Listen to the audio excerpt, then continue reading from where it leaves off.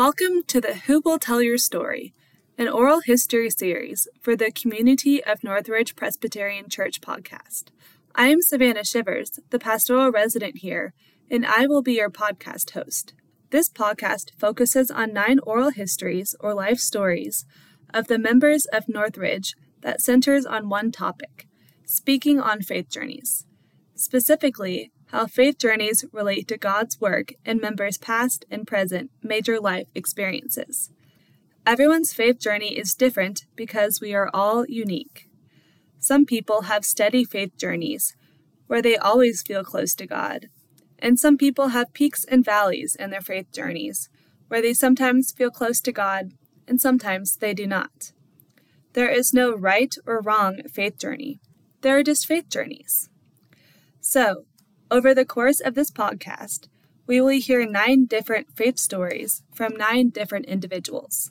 These individuals represent the rich diversity of Northridge members in terms of age, experience, and different identities. I believe that sharing one's faith story serves as a way to connect and get to know each other better and more deeply. It is also a way to help build community by getting to know people and their life stories.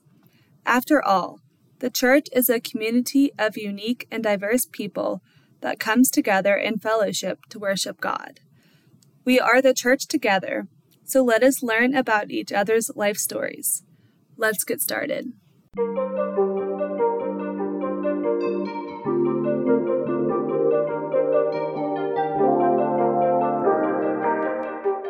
Today I'm here with Doug Gill, who is going to tell us a little bit about his story. Doug, thank you for being here today. Savannah, thanks for having me.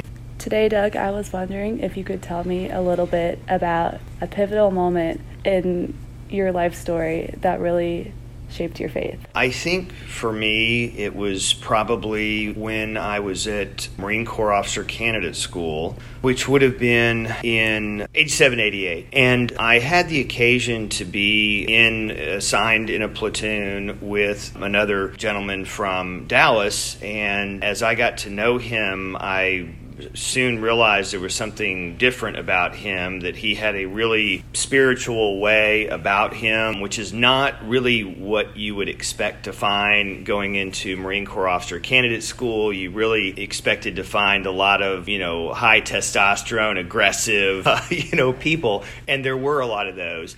And that's, I guess, maybe what set him aside. He had a real spiritual side to him. And so anyway, he was just sort of curiosity, right? And as I got to know him a little bit better, which, obviously we didn't have a whole lot of time to socialize and get to know each other, but I soon realized he was really a very devout Christian. And I had just, over the course of time during that summer, that training summer together, I really began to admire his level of devotion, his faithfulness, spirituality. And I think that was probably the most pivotal moment for me, having grown up in Northridge, literally grown up here, having been baptized here. I always was connected to the church, regular attendance, and went through the youth program and did all those things that kids at Northridge do. And Roger Quillen, in fact, led my confirmation class, and in fact, it was his first confirmation class as pastor at Northridge. And I guess back in the day, the pastors actually led the confirmation. And so Roger was also a very, very important part for me. And I have told him that I really do credit him with my faith journey and really helping me develop as a devout Christian. But I would say the most pivotal moment for me would have to be what happened to me back in the 80s.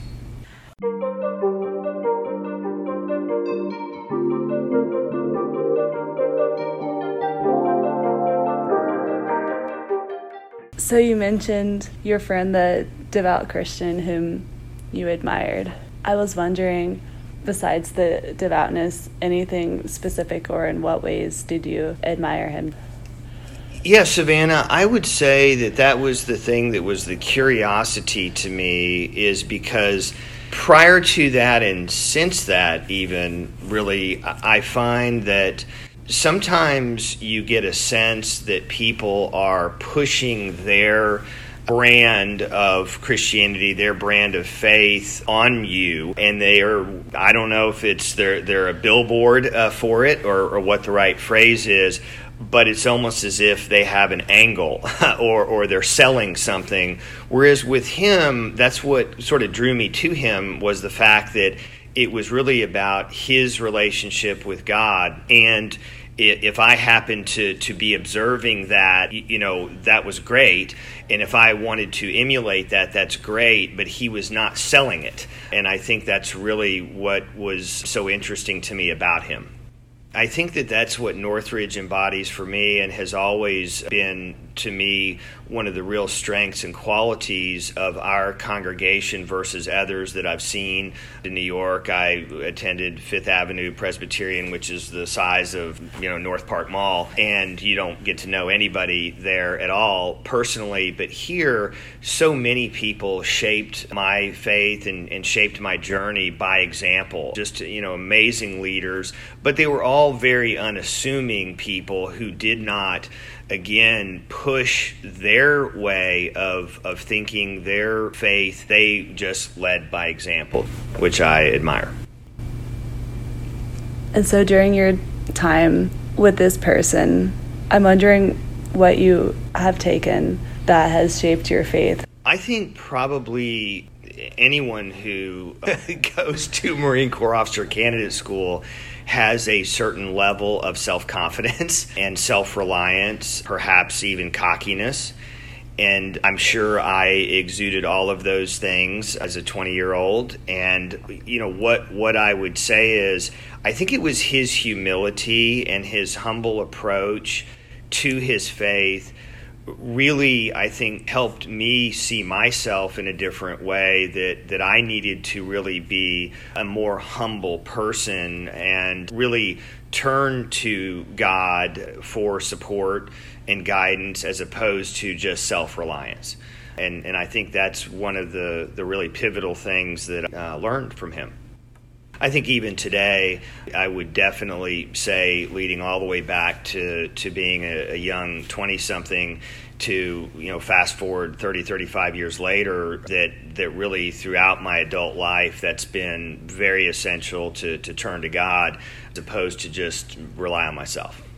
So, I'm wondering if there is, since that pivotal moment, been a time where you have turned to God and thought back to that moment, or if that's influenced that in any way. I certainly think about it.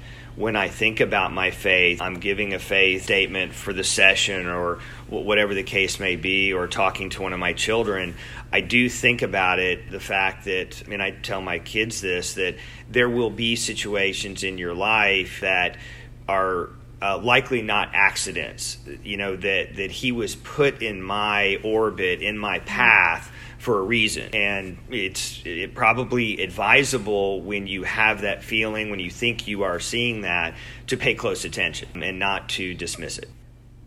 And it's the same with other people here at Northridge that I have come in contact with, that I think back on how blessed I've been that they were in my path life, and how enriched I have been for knowing some of the people who have come and are gone now. They have passed on, but they still are in my heart. They still help shape how I see the world.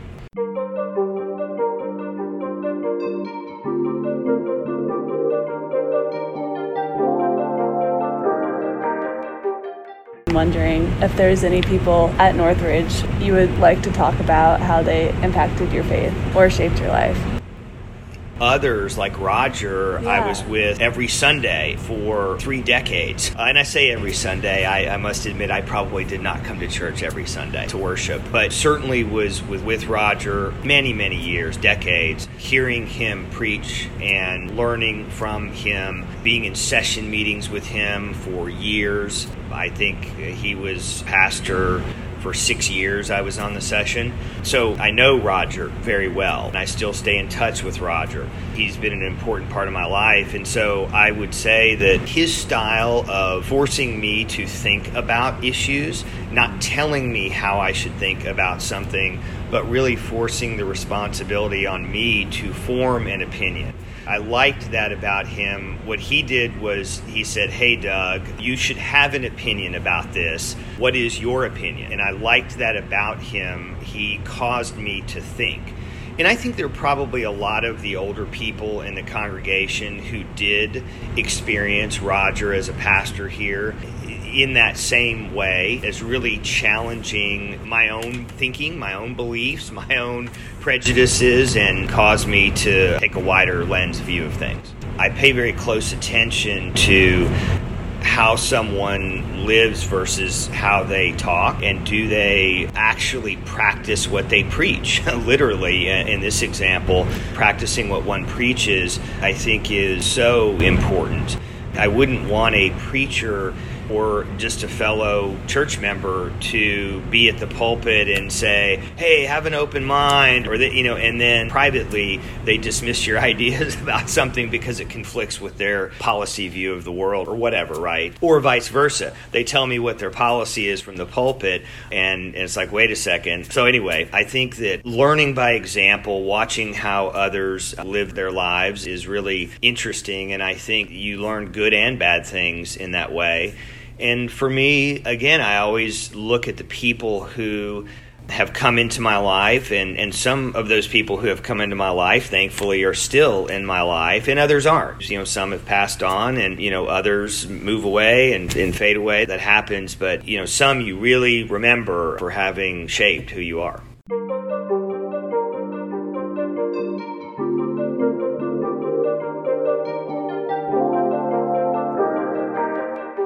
I'm also wondering how this pivotal experience has shaped either your identity as a Christian, your own personal identity, or your theology or thoughts around church as a community.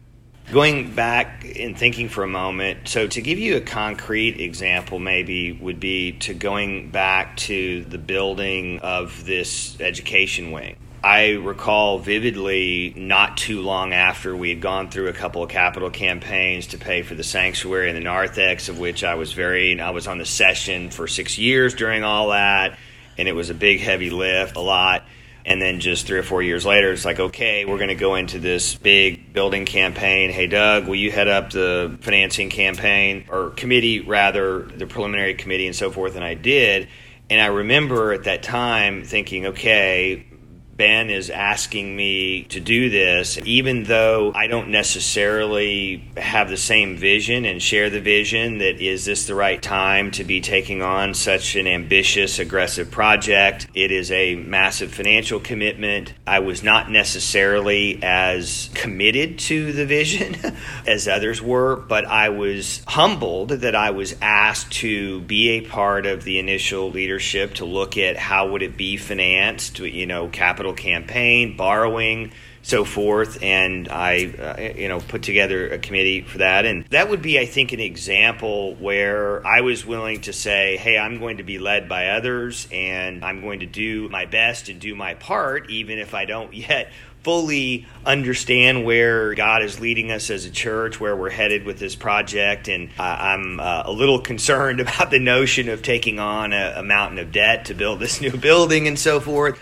I had my doubts and concerns, but obviously, as we sit here today with a marvelous physical plant here that is really awesome, not only for our own members, but for the community at large, and it's leading to great connection, bad timing with COVID, but it's leading to great connection with the community, and we're in a great financial position. So I was the doubting Thomas, back those several years ago, but I was being led by others.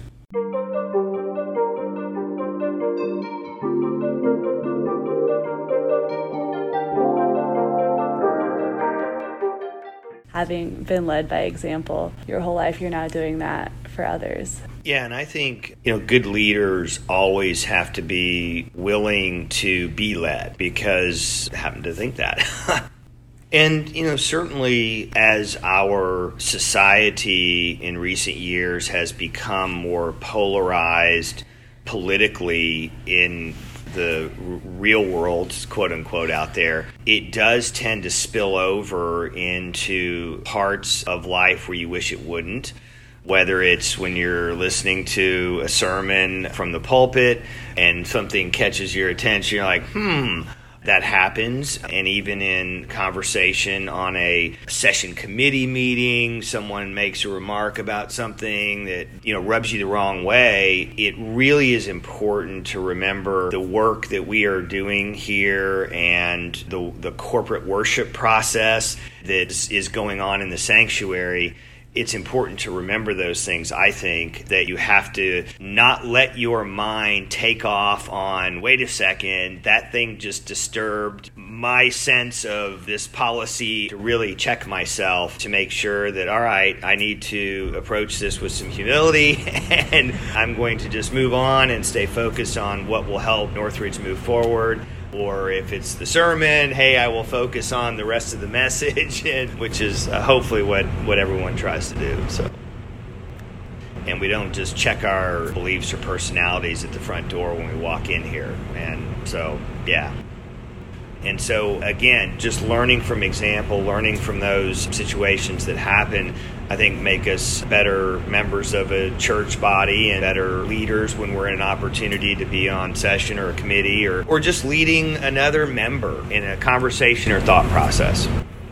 Yeah, and I think that a person would probably be less than honest if they didn't say that their devotion and faith has a rhythm to it and an ebb and a flow. We're not always at high tide, and certainly for me personally, during the pandemic and leading up to that, the turnover we had in our pastoral leadership here and just any number of things, that was a time certainly for me that my devotion and faith journey was at an ebb for sure. I was definitely at low tide there. And I think that, again, that's why I said yes to serve on the session, because I realized, hey, this is a moment where I can drift away and become less than I should be, or I can choose this path, be re-engaged, and so forth. And so I think we are all presented with those moments, and we have to make wise choices.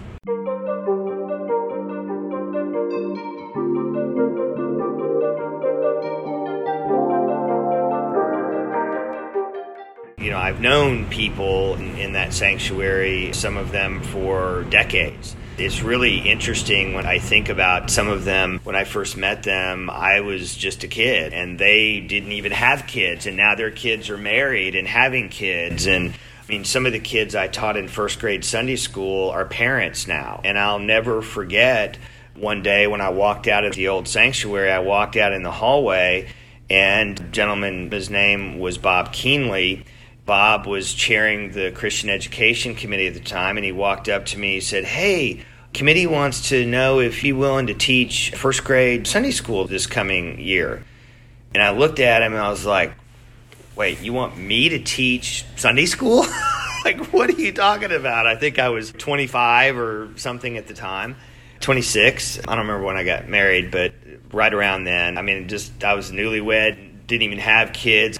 And I remember asking my wife, I said, hey, can first graders, do they know how to use the potty or what? I didn't even know, okay, a first grader is a 6-year-old, whatever. That's literally how green I was. But Martha Fox was my other teacher, just a gem of a person, wonderful human being. But she was about 4.5 feet tall, but you would think she was 12 feet tall, the way she commanded a classroom.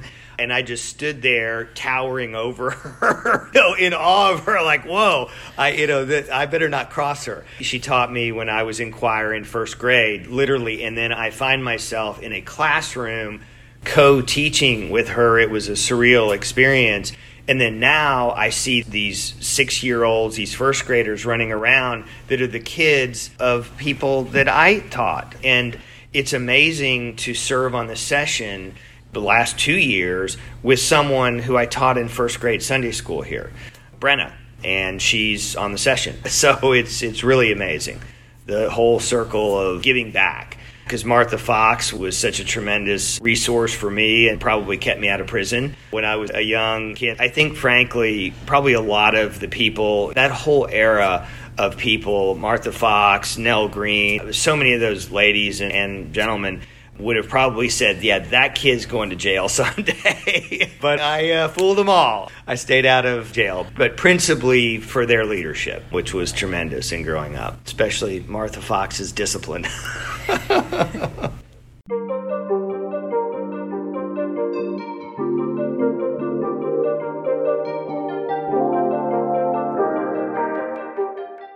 You've talked a lot about really influential people in your life and your time in Northridge. I'm wondering, besides people, as someone who's attended Northridge your entire life, what makes Northridge Northridge?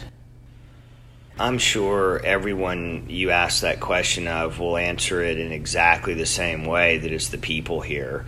It's not the beautiful new building. It's not you guys, the staff here, pastoral leadership. Those are all wonderful things. But it is really the people to the left and right of you in the pews every Sunday that I think are what this place is all about. And I think that for those of us who get to pass through here, whether it's for a year or in my case, it's been over 50 years, it's a real blessing to get to be a part of that body of the church. And I think the best that someone like you who is staff, this may be a stop along your growth and development and your journey and so forth, spiritually and professionally. We recognize that is probably a stop for you, is for you to absorb and take away as much of that as you possibly can to your next stop, because it is just, I think, unlike any other organization I've been a part of, frankly. I've been a part of all kinds of different organizations over my lifetime, and just the people and the friendships and so forth is just amazing. Yeah, it's a special place. It's not a place even. I don't know how you describe it, but it is definitely the people, for sure. Thank you so much for your time My today pleasure. and sharing your story. Yeah, thanks for having me.